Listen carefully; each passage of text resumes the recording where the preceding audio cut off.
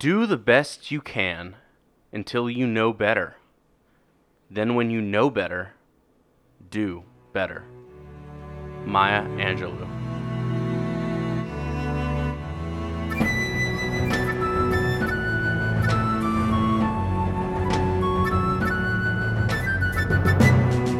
Bending Not Breaking.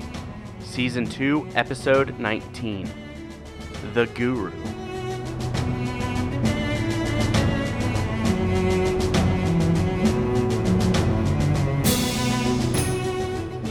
And we're back for another episode of Bending Not Breaking. What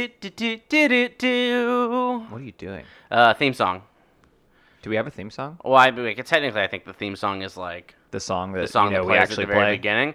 And But I wanted more like a 90s sitcom like theme fake song. theme song that Like we don't a- actually have? Yeah, like a 90s sitcom one where like it's just pictures of us like smiling and like whoops, like things happening, and it's just like Cool story, bro. I Happy to the Cincinnati. think a lot of things happen here.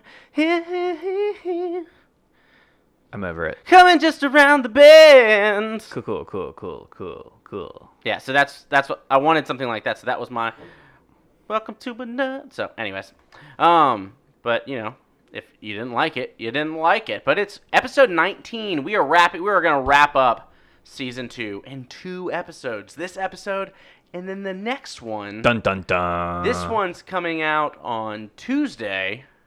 The next one is coming out on a very special day. Special day that's not a Tuesday. Not a Tuesday. It's going to be coming out on a Friday. Whoa, May that's so 15th, unheard of. And we'll tell you why next episode. But I'm sure some of you can likely guess why we're doing a little special episode on the 15th. But before we get to that episode, we have to do this episode, which is... that's why we're here, for this one episode. Of my... All right, Ben, is Who everything are okay? you guys? I'm great.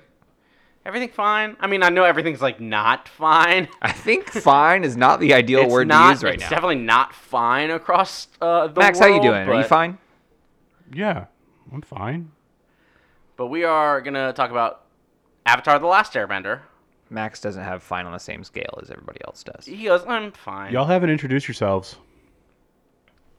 All right. I'm well, Ben Pruitt. And I'm Sunshine Mayfield, Max. Thank you. Who are you? You've introduced me. That's our producer. He's great. I like him a lot, and he's fine. Like he said, like he's fine. But we're gonna try to take a little bit of this darker time, and we're gonna try to bring some Iroh style wisdom I love those. through looking at episode 19, The Guru, through the lens of self-improvement. And I think that now's probably a really good time for us to be able to focus on that. And so, yes, we are baking bread. Yeast is sold out across America. It's true. Yes, Except we I are have some. planting gardens Yep, I did that because too. y'all are going and getting flowers. Nope, I got herbs. And then for whatever reason, people are selling out TJ Maxx's across the South. More importantly, I want some toilet paper. Ben, you've been so kind to me I have. because you've been letting me use your toilet paper I know. stash during this hard time. I can't wait. I'll collect some. And so some this way, is somehow. going to be like looking a gift horse in the mouth, and I want to tell you that I'm very grateful for your support through this. You use single ply toilet paper, and I think you're a monster. Sunshine, you know I don't use that. You know that I have that, and we are being forced to use that. Okay, good. Do you not realize that what was the first story I told myself? So I'm glad that we were able to push back on that and take. No, it's like using sandpaper on your butt. It is a terrible toilet paper. So It's all pretty terrible. Oh, Max. and on that note, Okay, well, good, because I actually thought about that earlier today, and so I'm glad that this is not the normal you buying just single ply. you know the toilet reason paper. you use Charmin is because of me. That's the same brand I used for years, and you're like, oh my god, I love this, So and then you're fluffy. like, stole it, and then there's none available. Hey, Charmin, sponsor us. All right. Charmin's so much better than the one single ply brand that we're yeah, currently Scott using. sucks. But let's talk, and we're going through the lens of self-improvement. But before we get to that, it's time for one of our favorite segments that we haven't been able to do in a while, and that is Max's Uninformed Recap. Oh, I'm so excited. Max, Yeah. Are you ready to get your prompts for the uninformed recap?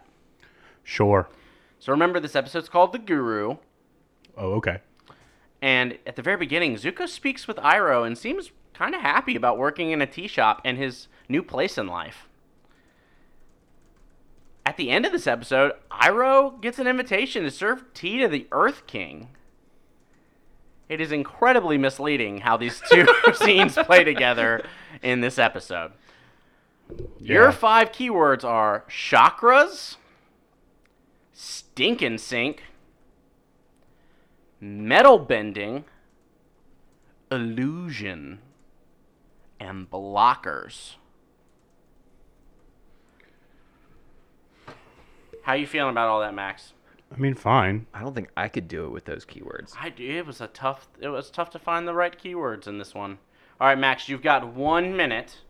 Are you ready? Yeah. And away we go. All right. Well, the episode, of course, begins with Zuko speaking with Iroh, and he seems kind of happy about working in a tea shop and his new place in life. And since this episode is called The Guru, it stars Mike Myers as the love guru, and he's throwing up his chakra signals, and everything but the kitchen stinking sink is going into that because it's really important. 30 seconds.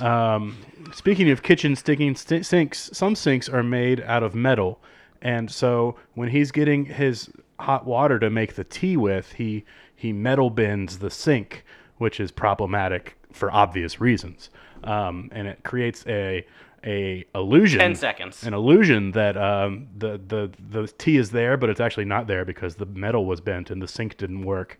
3. So the sink 2, was a blocker. 1. And Iroh gets an invitation to serve tea to the Earth King. Yes. That's Well done, exactly Max. what happens. We shouldn't even have the episode. We nailed should just it. end it there. He nailed it. That's fine by me. Ben, are you ready to recap the episode for realsies? No. There's so much that happens. It is. So you got 30 seconds. On your mark. Get set. Recap. Zuko's happy after getting the flu and then falling asleep and then waking up. And then, oh my god, Aang is going to learn, how to clear his chakra so he can master the Avatar state. And he goes through all of them except one. He can't let go of Katara. And so he decides to realize, oh no, she's in 15 danger. seconds. And so he goes to find Katara, realizes that she's trapped because, the Azula and Trio have captured, all of the Dai Li and turned them into their little minions. And now everything's trouble. Then Zuko gets 3, captured. And then 2, everything just 1. goes to a mess. Zuko doesn't get captured in that episode. Oh, they blend together. There's a clear stop and start. They give you the title card. Well, y'all, hey, I'm foreshadowing for next episode. And recap, if you want to send us your 30-second recap, you totally can. I would love to You hear can send that via that. a voice memo to thearchive@gmail.com. You can also email us and tell us who does them better. Is Sunshine better or is Ben better at it? Who does it better? Or Max. Or Max. Max. Yeah. All right, so let's talk a little bit. We're going to focus on self-improvement. Yikes. So let's talk about that, because here's the kicker, right? You can't just you Google self-improvement and it'll tell you things like, here are the 3 reasons why you should focus on your self-improvement. You'll be a better person. More jobs will open up to you. And it's good to focus on yourself. And those are the 3 reasons. It's all very vague and, Well, it's also, and mysterious. It's also condescending in a way. Yes. Ugh. It's the same way, I feel like a lot of people engage with the concept of, self-help also in that manner. Self-help books and reading them feels condescending, or it feels, mushy-gushy. Depending on the author, for sure. And, right? And so it's just, I think there's a negative connotation sometimes to the concept of working on yourself.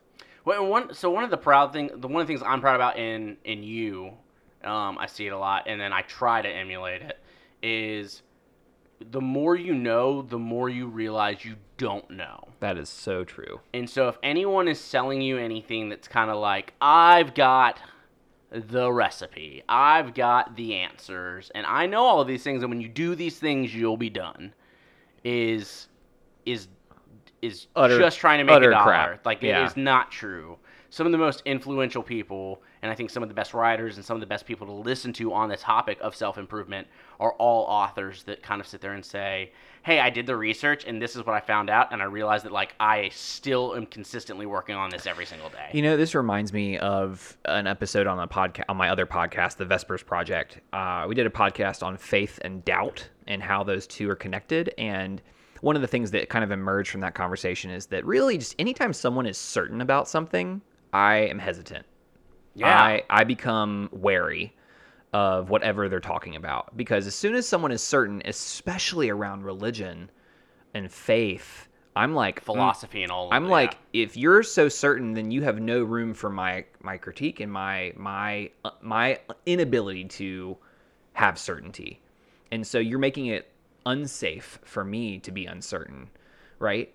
And so I feel the same way about self-improvement. If you feel like you've got it, you're creating this concept of it's having it and getting it is attainable to the point of like, and I get the idea of like mastery, and like once you've mastered something and but the problem is with mastery, I think that you have the ability to teach, you have the ability to, but you're also not stopping in your growth when you have achieved mastery, right? The more you say you master piano, right? The more you realize how frequently you mess up, how frequently you could have done something better because you have the knowledge base to understand that, like, Yeah. that wasn't as clean as it could have been. And the masters still practice. Absolutely. They still work. And they still mess up. And they still mess, exactly. And so I think that self-improvement is a lifelong goal. It is not self-improved. Like, I'm not self-improved, right? I am working towards self-improvement. There is no, like, achievement in terms of, like, a final journey. There is only goal, like, checkpoints along the way. Correct. Yeah, and I think that's where, again, a lot of people hit that wall of, like, when do I get to the end, the finish line? And there's not, you consistently have to shift your mindset, because even in things that might be true today become untrue with new information 10 years from now. 100%. Absolutely. And so things that, like, when I think of the way that I coach and teach kids, things that I thought worked and maybe did work 10 years ago and were great tools are no longer the norm or no longer the best way. And so for me to sit there and say they are and be adamant about that is not only doing a disservice to myself, but doing a disservice to the people I'm serving. So can I connect that to a moment in the episode? Sure. So that specifically ties to something that I wrote down about Aang's chakra journey. And so Aang, at his last moment, is trying to let go of Katara and his attachment, right? His earthly attachment. And he's attached to Katara. And he says, why on earth would I want to not be in love with Katara and let her go? 3 chakras ago, that was something that I wanted. And that's exactly illustrating your point. So if we're on a journey, sometimes we will find a tool that serves us in our current state. But as you continue to grow and learn, you're going to realize that tool is no longer helpful, and you need to be able to let that go in order to grow. And I think about the Riddle homophobia scale, which we've talked about before, but you can't jump from pity to nurturing. There are steps in between. Mm-hmm. You have to go from pity to tolerance to acceptance to, like, there's a step-by-step growth model. And so me going from pity to acceptance is a step in the right direction. Me going from pity to tolerance is a step in the right direction. It is a tool that is helping me grow, and it's definitely not the end. Correct. Right? There is more to grow. And so tolerance then becomes something that is a thing of the past. And so I need to be able to let tolerance go in order to be accepting. And then I need to let go of the idea that I have to accept you in order to make you okay. Right? I don't have to do that. I need to let go of acceptance so that I can move towards support, et cetera, et cetera, et cetera. Does that make sense? Does that kind of apply to what you were saying? No, absolutely. And I think it's similar to the muscles that you use, whether it's physical or emotional or mental. If you stop using them, how easy you can revert back to old Absolutely. behaviors. That's such a good point. I read all of Brene Brown's books, and Who? Yeah, I think we've talked about her before. Okay. But like I've read all of her books, and I was recently listening to her podcast, and her most recent one was on the art of the apology, and I have taken her class on that, and then I re-listened to this podcast, and I was like, oh my goodness, I have forgotten all of these points, and I have reverted back because it was not part of my practice. And so yeah, that's a great point. Well, and we'll see that next episode. We sure will. Oh. It's so sad. Let's talk a little bit about one of the things that I want to highlight in this when it comes to self-development is we never really focus on Sokka's self-development throughout the course of the last 2 seasons. We know that he gets better at things, but Sure. It's not really ever a point of focus in the episode. Well, tell me more about that. Well, the reason I'm bringing it up is because we get this moment with him and his father, and his father clearly sees this stretch of, you were kind of a child when I left you and made you the quote-unquote man of the tribe, and now I'm validating you as a warrior, someone who I would trust in battle next to me, someone I'm willing to let be a part of this team. Like, I've seen your growth. I'm proud of you. I'm proud of who you've become. And it's something that we've never really focused on Sokka, because we've always talked about how Aang is growing for the most part, because we're directly involved and focused on that from point A to point B. But there are moments where Sokka has self-improved from the misogynistic mentality of the way he spoke to Katara in the very first episode, to the growth and respect that he has for people like Suki, as he kind of moves forward, and the respect that he has for Toph, and the respect that he sees in other people.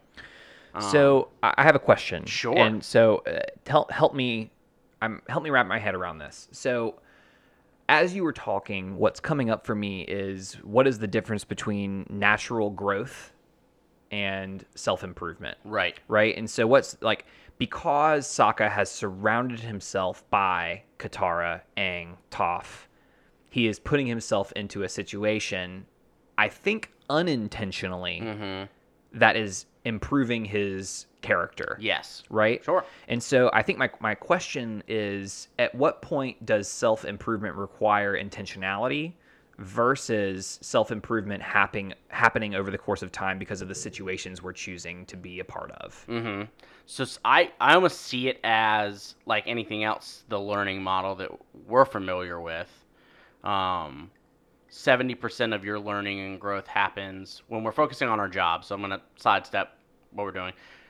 There's a learning model out there. I do not know who made it. I do not know where it comes from, but it's one that's heavily used in my profession, where it's kind of like 70% of what you're learning and growing throughout your work is on the job. You're learning through experience and what you're doing. 20% of it is through like formal coaching and feedback, and then 10% of it is through like determined, I'm going to take this class, I'm going to read this book, I'm going to Formal training. And I almost see it like that, right? So if you are in experiences, 70% of your learning and growth is applying what you are learning and what you are doing, and navigating situations and evaluating how you handled certain things, and then 20% of that is getting feedback from the people you're with, the people that you trust, your mentors, your coaches, your gurus. And then 10% of it is you going off and saying, I want to read this book. I want to check out that scroll. I want to speak to that owl before he takes down the entire library. So I think I feel like self-improvement is that. You've got to do the outside work. You've got to read the books. You've got to go to the trainings. Whatever you are trying to get better in, whether it's understanding racial equity, go to the trainings and read the books. Whether it's understanding how to be a better ally, go to the trainings, read the books. And then part of it is doing it and being there and being supportive, and then getting feedback from others and the experiences that you're in. And so I think that's, to me, I think Sokka has surrounded himself with the right amount of people to have that 70% be really beneficial for him. So I think my trouble lies in, I think that his growth and development is a byproduct of him being, like, being a part of this group, rather than him being like, I need to grow. Yes. I need to, like, so I really want to, like, pick that apart in a way because... And let's, because I think if I'm...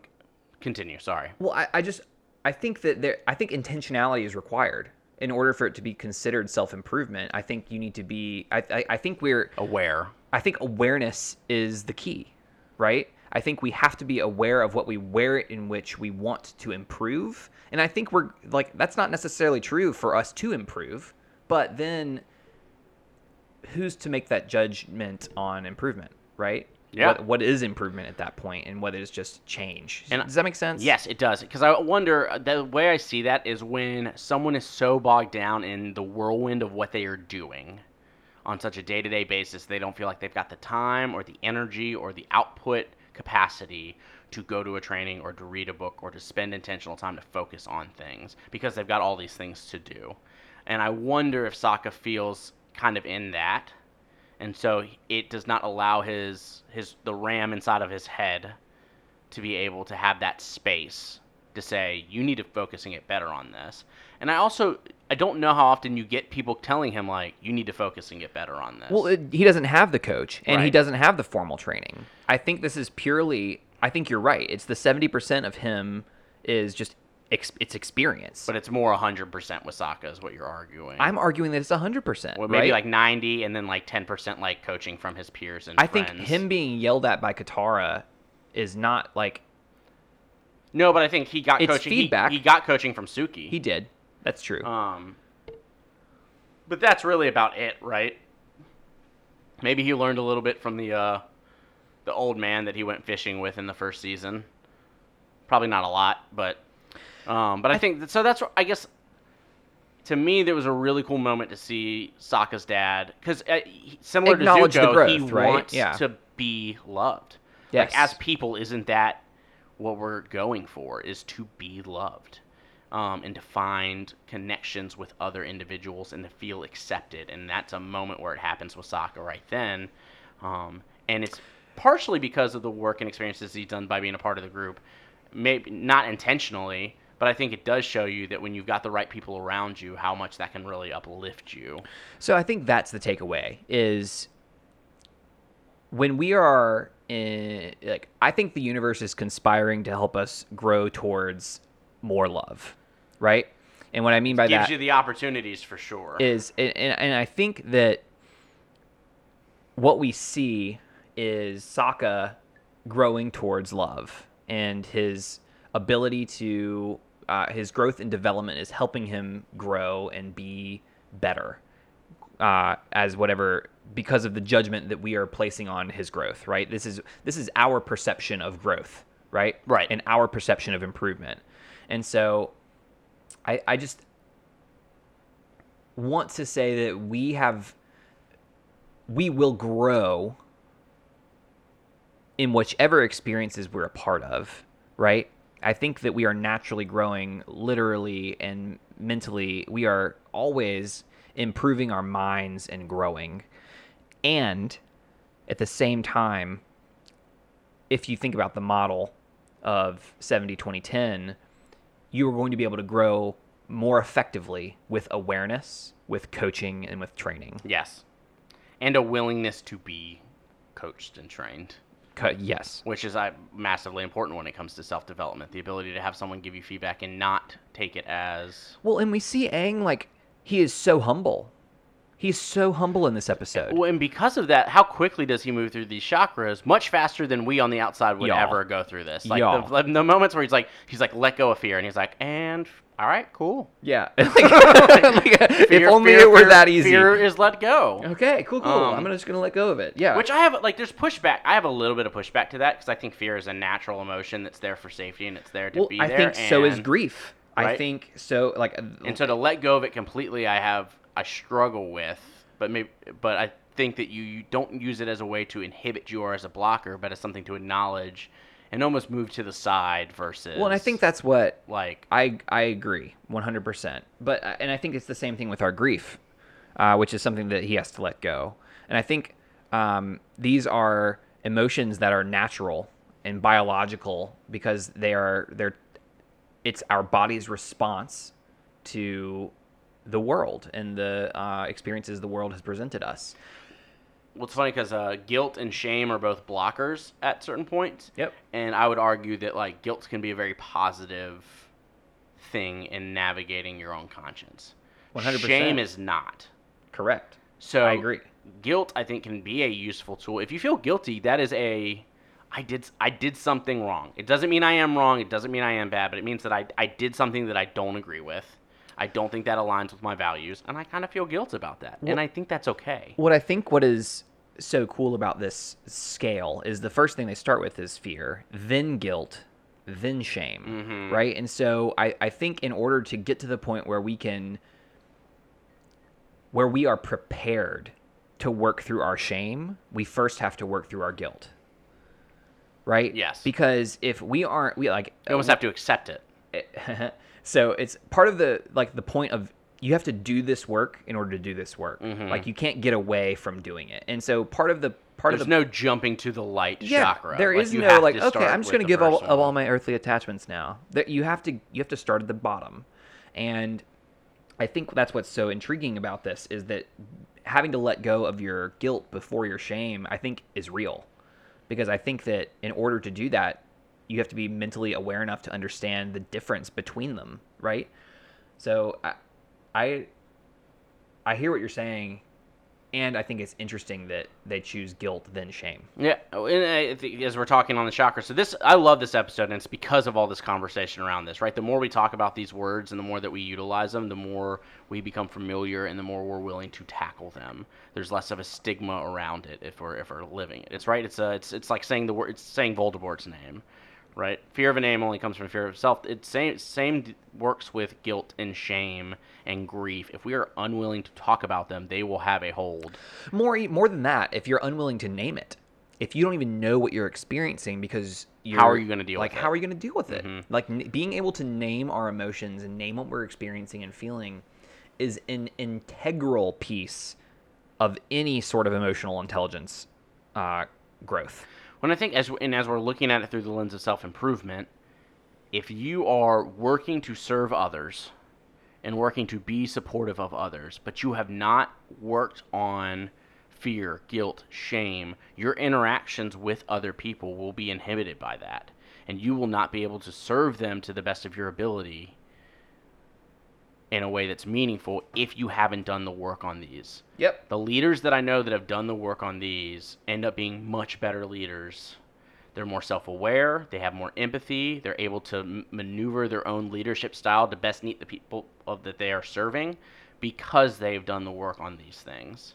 Yeah. If they haven't, if they're not as self-aware, leaders that get defensive. Think about that boss that like you tried to give feedback to, and they just went on the defensive, shut down, and attacked you back. And how absolutely shredded that line of trust became because of that moment. And you never went and talked to them ever again. Like, I've had those moments. I've been on the leadership side of those moments. But when you do this work, when you work through, honestly, when you kind of go through these chakras, you are a better leader and able to navigate that and continue to build that trust. Yeah. And so as we're talking about self-improvement outside of the world of Avatar, this is kind of a great map to start with. So like find books on fear and learn about it and talk about it and learn how that manifests itself in your own life. Talk about guilt with other people, things that have made you feel guilty. Why did you feel guilty about those? What's that feeling? And then we've got there's an author who's got books on shame. Yeah, I think Brown, is it? Brene Brown? Max, you ever read those? Bits and pieces. Even Max has read some of those books, y'all. That is just a glowing recommendation. But I think that's just one of the special parts about this episode is that you see that self-development, but it is something that is so tangible for us. I think Brene as Brown should viewers. sponsor this podcast. She's not giving us a dime. Nah. I'll give her a dime for her next book, though. More. But I think that's one of the coolest parts of that. Because on the flip side of that, we see leadership. Not yet, but we see Azula kind of weasel her way in. We see the illusions that she kind of creates.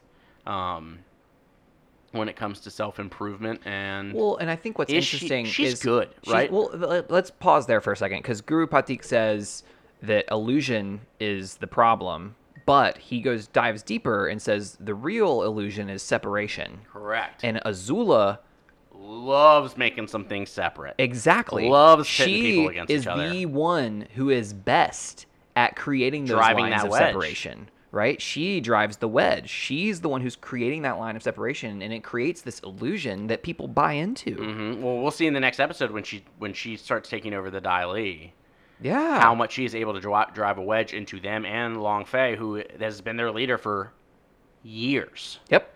And she is able to rip that apart in seconds. And we see the illusion of this fake, I'm so bored and wearing these clothes, and we're clearly Fire Nation, to allow the Dai Li to go tell Long Fei. She's an incredible manipulator of situations. She would be terribly good at Survivor. Oh, she would likely get down to win. the final two, Yeah. but then she'd get taken out. I don't know. She might convince everybody that she played the game really well. I don't know, man. Ben and I have been crushing seasons of Survivor It's unfortunate on Hulu. Lots of them. and fortunate. So, Can we move to Toph for a second? yeah, let's talk about self-improvement with Toph. Yeah. Because that girl figured something out that we have not seen in the world of Avatar. Yeah, but so it's interesting because in the episode The Earth King, I went back and did some research. We see the Dai Li manipulating what look like chains, and then we see it again in this episode and the next episode. Correct. And it looks like they're metal bending. So you think they're metal benders. So I did some research, and Love a little research. I was diving into the depths of Reddit, and just to try and figure it out. And are the Dai Li metal bending? And the answer, according to one Redditor, was that this was covered on some sort of deep dive into Atla. That they are not. It is they are not metal bending, but as soon as I took notes, I saw these chains. I was like, oh my god, are they metal bending? So I had to investigate. But apparently the answer is no. There's stone or earth involved in those chains. There is, exactly. The way it was worded on the Reddit post was that they were an extension of the earth hands or something along those lines. That was So they send the hands almost and then pull it back with the chains. correct. Yeah. Interesting. Anyway. It happens very fast. They're very good at that. So now that we know they're not metal bending, Toph, on the other hand, is Vince metal bending, to our knowledge. So there's a story that is in one of my favorite books called 3 Seconds. And it's by, I pronounce his name Les Perot, but it's spelled Les Parrot. I think Perot is correct. I think so too, but I might be wrong. Anyway, they talk about this guy who's in a math class back in the 40s who is studying for his final exam, and he goes to class and he is late. He is so scared. He slept in and he's late for this exam. He comes in. Everybody else has already started on their exam. There's only 6 problems on the test. And then there's 2 problems on the blackboard. And so he sits down. He just starts working. He finishes the 6 on the test. And then he starts working on the 2 on the blackboard. And he does not finish. He finishes all 6 on his test. He starts to work on the 2 on the blackboard, and he doesn't finish. And he is just so distraught because back in this time period, if you didn't get a good grade, you weren't getting a job. Right. And so he was just distraught. So he went up to the professor and just begged, say, hey, can I just have a little bit more time to work on the 2 on the blackboard? And the professor looks at him and says, I'll give you 24 hours. He goes home, works as hard as he can, and he can only figure out one of the ones that are on the blackboard. He figures out one. He just could not do it for the other one. And he's just so sad. So he turns it in. He's just resigned to the fact that he won't get a job. He goes to sleep after he turns it in and comes back. The next day, he's woken up by another student who is knocking on the door wildly, says, you did it, you did it. And he's like, huh? And turns out the 2 problems on the blackboard were presented at the beginning of the class as impossible problems to solve. These were problems that no mathematician had ever solved before, and they were thought to be impossible to solve. Even the greatest minds of the world had never solved them, and this guy did. And the moral of the story is he didn't know that they were impossible, right? And I do not think that's a healthy thing to just believe for everything. Oh, everything's possible. I don't know that that's true, but I do think our perceptions of tasks and whether they are possible or whether they're just difficult or etc. do play a major role and factor in whether we try. Yep. And how perceived barriers exactly keep us from even trying in the first place. 100%. And so Toph just ignores this barrier, and she's like perceived and physical. Like she's in a metal cage, and no one has done this before. And so she just ignores it, and maybe not ignores it. I think she acknowledges it and says, "I'm gonna do it anyway." Right? That confidence, that like fortitude, is probably what allowed that strength of will was strong enough to bend metal. And so I just think it's fascinating to think about how that kind of developed in her. Well, I think it's because of what others would consider a handicap and what we kind of see as a disadvantage. But because of that, it has trained her to see with and see differently, her hands and her feet, period. and see differently. And because of that, she was able to notice the minerals that were inside of the metal, which was incredible. And I love that moment. I love the first moment awesome. she hits it and it moves. I am the greatest earthbender in the world. I love everything about that scene, and I love how she traps them in it. I'm pretty sure they die, right? Do we ever see them again? I think they die in that metal. My headcanon is that that's dead. On a well-traveled road. Murdered them. Nah, I'm just saying out of self-defense, but like, I don't think she did that. I think they're dead. I don't. He had the key on him, so they could not open that. I think earthbending can open that metal. I think you can manipulate earth in a way to use leverage, to use your tools to open and drive a wedge and open that casket. Maybe. And I say casket because intentionally. They probably did find them dead. I don't think they did. I'm just saying. What do you think? I'm interested in our listeners. My head canon is they died. What's the vote? Can you vote and tell us? Did they die or are they alive still? Soup's dead. And can we also talk about I just don't believe that dude is a real earthbending master. No. At this point, right? We had this argument earlier this season where what's a master, right? What's a master? All that conversation. It was last season. It was the first time we met Toph. It was this season. Mastery? Maybe mastery, but when we talked about Toph, we said how good of a master could he really be if he could not recognize how good she was. Right. Yeah. And we get this moment where she's like, "I'm gonna go to the bathroom," and he is so quickly to let her out. No other master that we would have encountered at this point would have been so easily duped into being like, "Okay, I'll let you out." Right? Yeah, I think we had a similar conversation with Paku in season 1.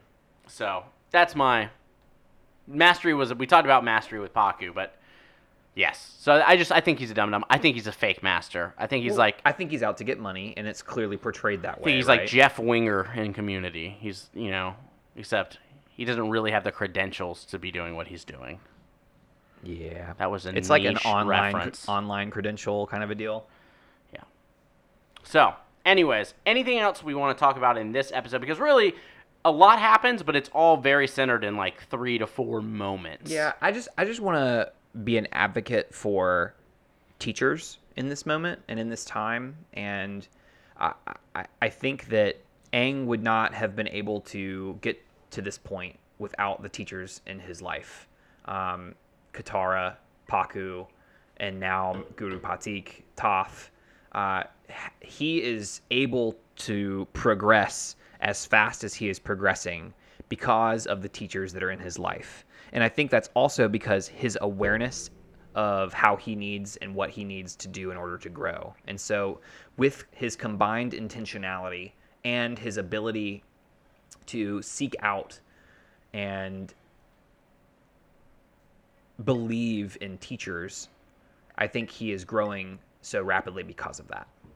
So I want to highlight and thank and bless all the teachers in our world that are putting themselves and their life's work into helping people improve, because don't we all need it?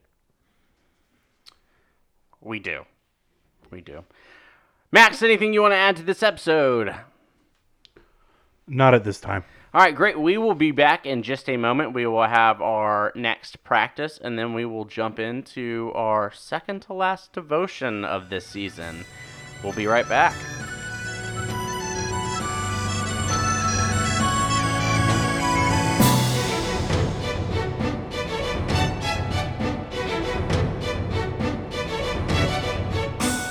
And we're back for this new segment we're going to try. We're going to try a new segment. I'm going to explain it, and I want you to help us create a Avatar-themed name for this segment. We're, again, adapting a practice that I have lovingly enjoyed hearing on another podcast, Harry Potter and the Sacred Text.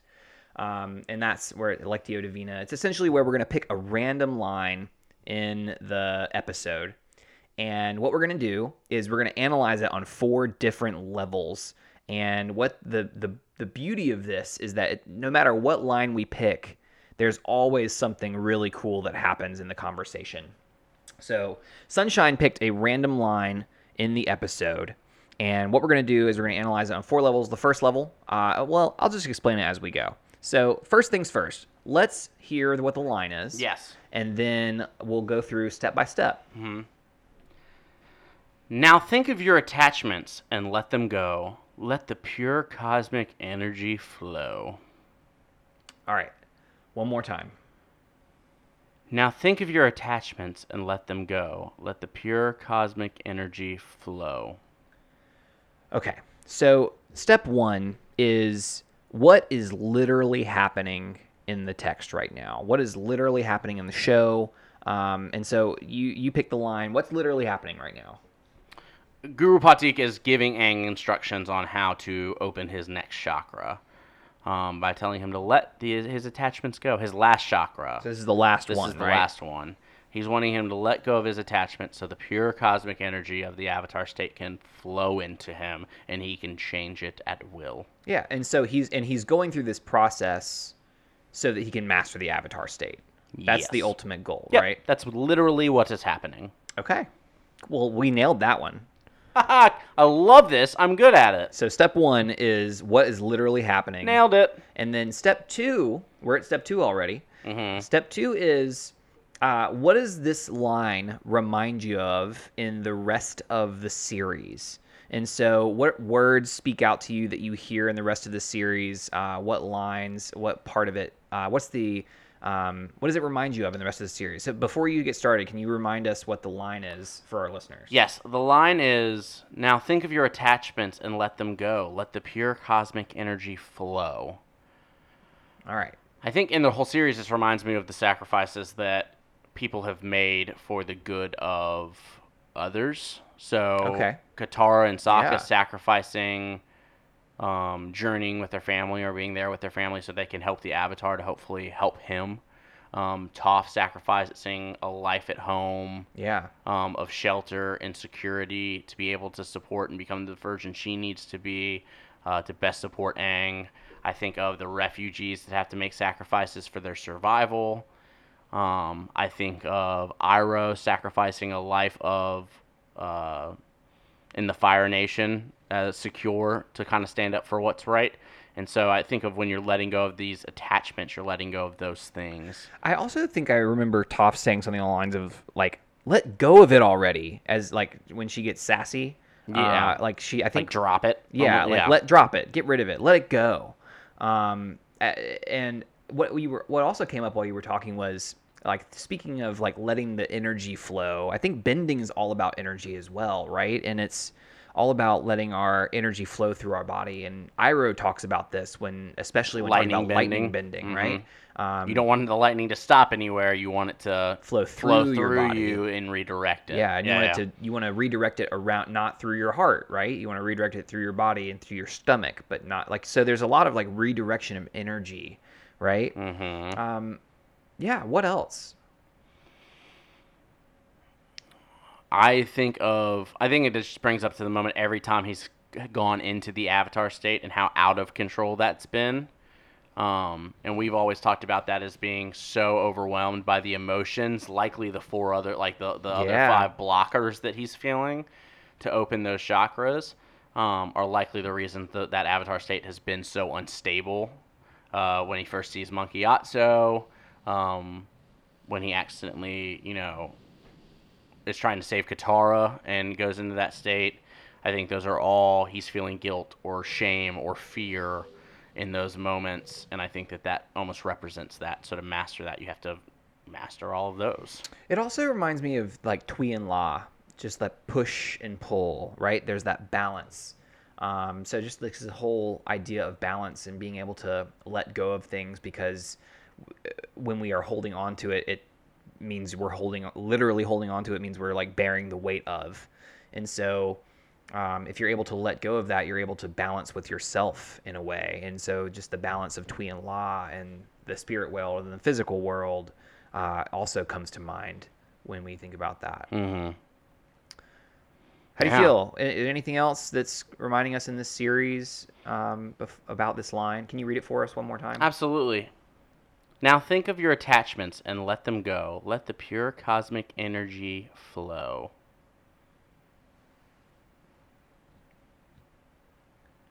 Awesome. Yeah. I feel good. I feel good.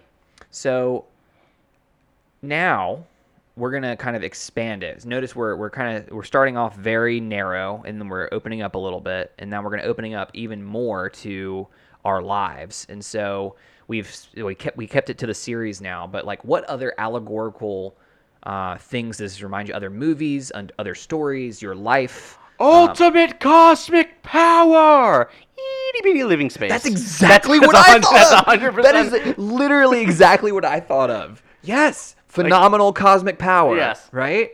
Yeah. Itty bitty living space. Well, and I think what's so fascinating about that is like when they trap Jafar by giving him phenomenal cosmic power, it's a trap, right? Yes. And so when he achieves that, he is then, I think, Because he hasn't mastered all of those things. because he hasn't mastered all of these things. He That's becomes exactly trapped. what came Yes. up for me. And yes. So that's 100% what I thought of. How cool is that? That's so neat. So that was Man. that was the big thing that. So Aladdin, everybody, just in case, yeah, yes. yeah, that was. I'm definitely very interesting. upset that there's going to be no Return of Jafar live action. Live action. I'm also very upset there wasn't a giant CGI snake in Yeah, the live action that was a version. failure. That was. Oh yeah. It was fine, but anyways, so yeah, honestly, that's what it brought up for me was that moment. For sure, literally same thing for me. Yeah. Outside of that, Well, I think about letting things go and how like there's letting things go is interesting because one of the blockers is grief. Mm-hmm. And when I have to let things go, I experience grief. So when I'm losing something that I love, when I'm losing something that I care about and I'm letting it go, like, there's the phrase, it reminds me of like, if you love somebody, you have to be able to let them go. yes. Right? And there's grief in loss, and I think it's natural, and I think it's okay. And I think it's love. And I think, yes. and I think it's funny because that's what grief is supposed to be blocking. Yeah. And it's saying that like when you grieve for these people, their love isn't gone, but I feel that grief is, if you don't have grief, it means that the love wasn't there to begin with. I don't know if that's ultimately like, I don't think that's universal, but I think in moments where I appreciate grief because it means there was so much love there to begin with.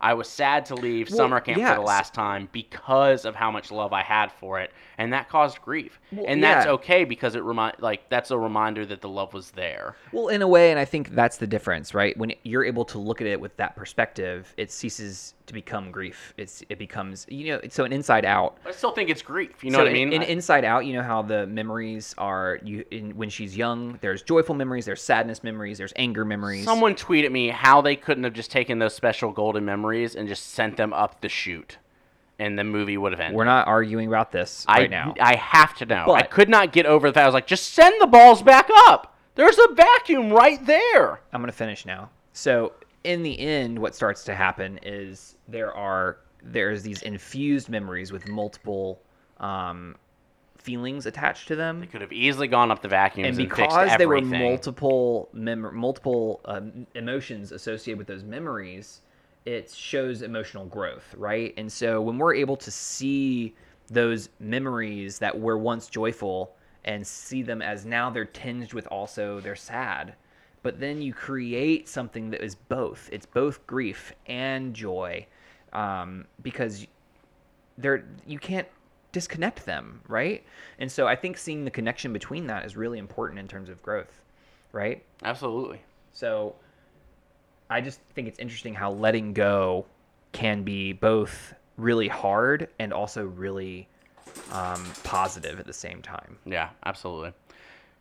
That's 3 of the steps? Yeah. We're crushing this. Are there other allegorical things this reminds you of?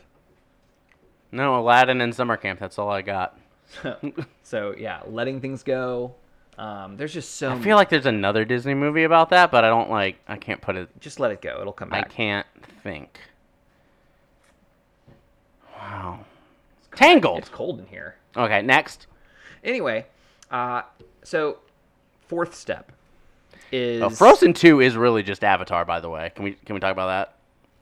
No. She just has to master all the elements. You're really getting sidetracked in this really segment right now. I was and- doing so well. And you really weren't.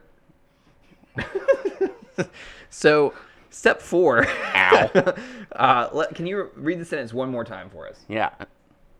Maybe if you were paying attention, you would have remembered. It's for all of us, Sunshine. not Now just for me. think of your attachments and let them go. Let the pure cosmic energy flow. This makes me think that Frozen 1 stole from Avatar as well. Step 4 Yes. is if you were to teach a lesson on this sentence, if you were to teach a lesson, what would your lesson be on? Or another way to think about it is, what's something that like you are feeling called to do because of this sentence? Ooh, I'm moving soon. Okay. And if I feel called to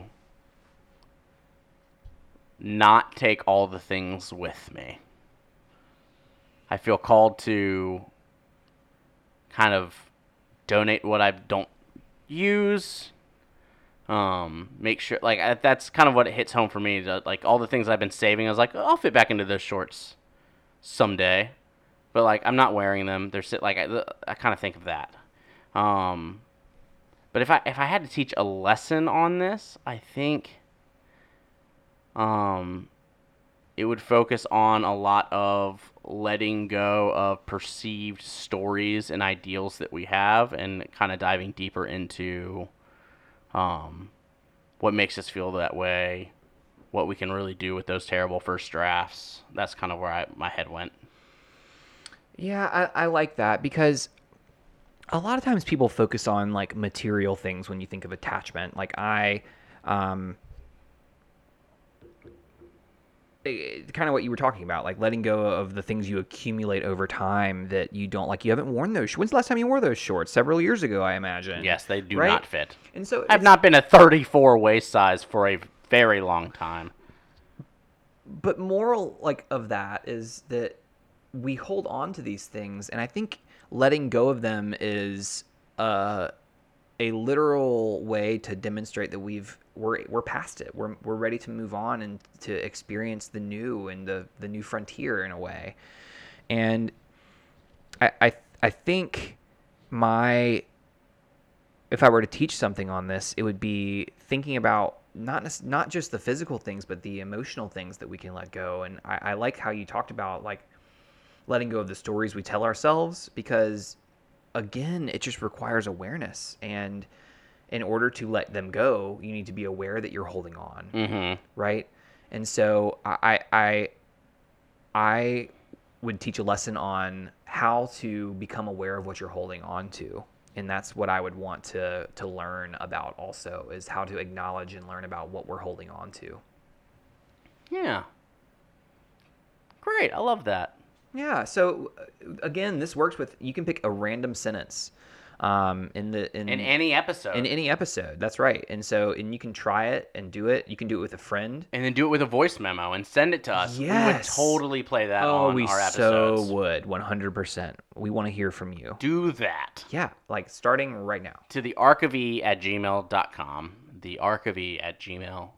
Yeah, and if you forget that email, you can always check out our Instagram at bnb_pod Which is the same handle as or our Twitter. our Twitter. Yeah, exactly. For sure. Bonus content there.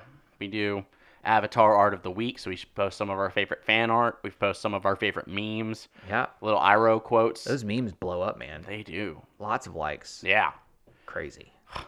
Them interwebs, let me tell you. Yeah. All right, well, let's jump to our devotion. We are going to look through self-improvement through air. Air. Yeah. Yeah. I'll go first. So Yeah, do that. I have been getting into brewing recently. I've been brewing. Potions. Yeah. He's the witch. I've been doing some booch, kombucha. You have to say kombucha. You kombucha. cannot shorten that to Booch. just... Yeah, kombucha, yeah. Booch. Stop it. But a lot of people call it some booch. Stop. Anyway, I've also been brewing Kid-friendly some show, and it's dangerously close to some... Gingerbug tea. We're turning that into a carbonated tea, which has been really delicious too. It has been good. And a So probiotic. It's good essentially, for you. Yeah, it's good for your stomach, all that stuff. So I've been thinking about like the process, and it requires open air fermentation, then it's closed in order to develop CO2. And so the liquid bubbles with open air. Yeah, science! And it's so cool, right? These bacteria are eating the sugar and it's creating bubbles, and then that's how you know it's ready to be bottled. That's how you know. And so when it's ready to be bottled, you put it into a bottle and then you make it so that it's closed to the air. And what happens is it starts to build up. And so the carbonation builds up over time. And I made the unfortunate discovery that if you happen to open a bottle very quickly, it will explode onto your ceiling. Y'all, And let me so- paint you a picture of exactly what I saw when this happened.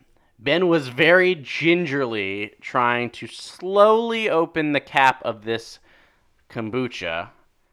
And as he's doing it, like a bottle rocket, a geyser flies out of this kombucha bottle, which is only like a 20-inch bottle. It's like a regular soda bottle. 16-ounce You bottle. would have thought that someone would have dropped like 8 Mentos into that sucker.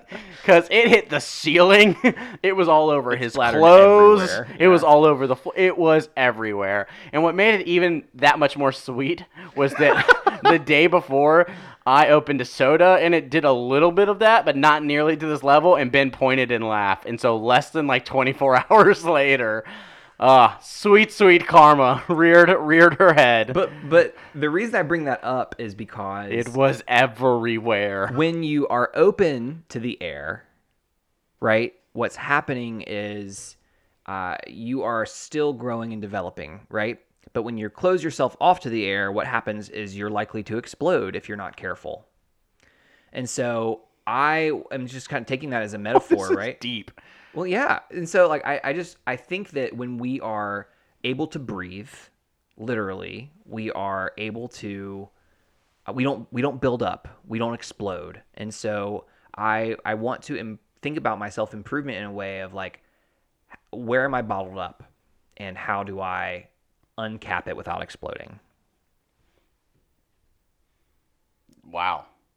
Yes. Your turn. Yeah. Just taking it all in. Yeah. And I think for me, I am, as we talk about illusions and the illusions that like we're just one element and that we don't all play a really valuable role in supporting each other, which is kind of talked about in this episode. When they're trying to open the light chakra, the phrase is that insight is blocked by illusion. And I think for me, with the windy personality that I have, I can be easily distracted by the illusion. And I think that can be a barrier to true insight, whether it's the way that I'm looking at myself and am I blaming others when things go wrong, or am I looking deep and saying, what role did I play in this? and trying to make sure that those illusions don't distract me from the real content that is able to help me become a better person. And so I think this week I'm going to focus on really diving into that self-awareness and not being distracted by the illusions around me that could be inhibiting the insight that could be very valuable to me as I learn and continue to grow to try to be the best leader I can be. And so that's kind of what spoke to me this episode. Self-awareness, man. It's a thing. Super cool. And it's hard. And I think to go full circle back to the beginning of our conversation, there was no, I am self-aware. Like, it is, the more self-aware you become of behaviors, the more you then start to dive in and go, when do I do this? Because it's not just in this moment that I exhibit behavior A. Yep. When do I do that, and how does that negatively or positively impact other situations and other ways? Like when I do that behavior when I'm feeling X or Y or Z, how does that navigate? And so the more you learn, you continue to open up more potential for further learning, and we have to be willing to dive into that. And so I think that's where I go with this. I love it. Yeah. Max, anything you want to add to this penultimate episode of season 2? Isn't this? There's one more episode after this one. Yeah. So the Penultimate. Yeah, there's one more. Yes. That's what the word means. There's one more episode still. Correct. So this isn't penultimate. All right. That's so we're exactly gonna move what it is, on. Max. Max There's is one more. done. Max is trolling. I'm over it. It's fun when he trolls. I like little side tangents from Max every now and I then. like the side tangents, but then it goes on for like an extra 2 Max, minutes. did you see you're a big Robin Williams guy, big fan. Sure. Did you see the new Aladdin, and did you... Did it have Robin Williams in it? It didn't. Well, then did you just answer your own question? You're saying you were not happy with Will Smith's performance? I haven't seen Correct. it. I don't know. Oh, you didn't watch it at all. Watch it. See how it compares. I think Will Smith did fine, kind of owning it and making it his own. I think You have to look at it as the separate. whole holistic movie is. Is he more of like a Agent J Will Smith, or like a Hitch Will Smith, or like a Pursuit of Happiness Will Smith? I think it's closer to Hitch. Maybe a Wild Wild West. I would say it's more Wild Wild West, Will Smith. I don't know if that's a very kind comparison either. That's an interesting movie. Anyways, thank y'all so much for listening. Again, go follow us at BNB_pod on Twitter and Instagram. Send us an email, thearchofe@gmail.com. We'd love to hear from you. And if you would like to support us, you can go onto our Patreon, patreon.com/thearchofe, like Noah's Ark, or the Ark of the Covenant, the Ark of E. And that would be a great place to find us. And then if you would like to, a huge favor for us is just tell your friends. If you got friends that love Avatar, The Last Airbender, just tell your friends about this podcast. Word of mouth is the greatest. And thing then you can do for us. if you could follow us on Spotify, that would be awesome if you feel so inclined, or if you would like to rate and review this on Apple Podcasts. All of those things would be incredibly helpful. Truth. As we continue this show. We're excited after this to bring you season 3, and then we hope to do all of the Legend of Korra as well. Yeah, there's some exciting stuff coming in season 3 too. And so, please share this with your friends. Follow us on Spotify, and rate and review on Apple Podcasts. That would be a huge help to us. Thank you so much for listening. I am Sunshine Mayfield. This has been Pruitt. And this has been Bending Not Breaking. Thanks, y'all. Okay, goodbye.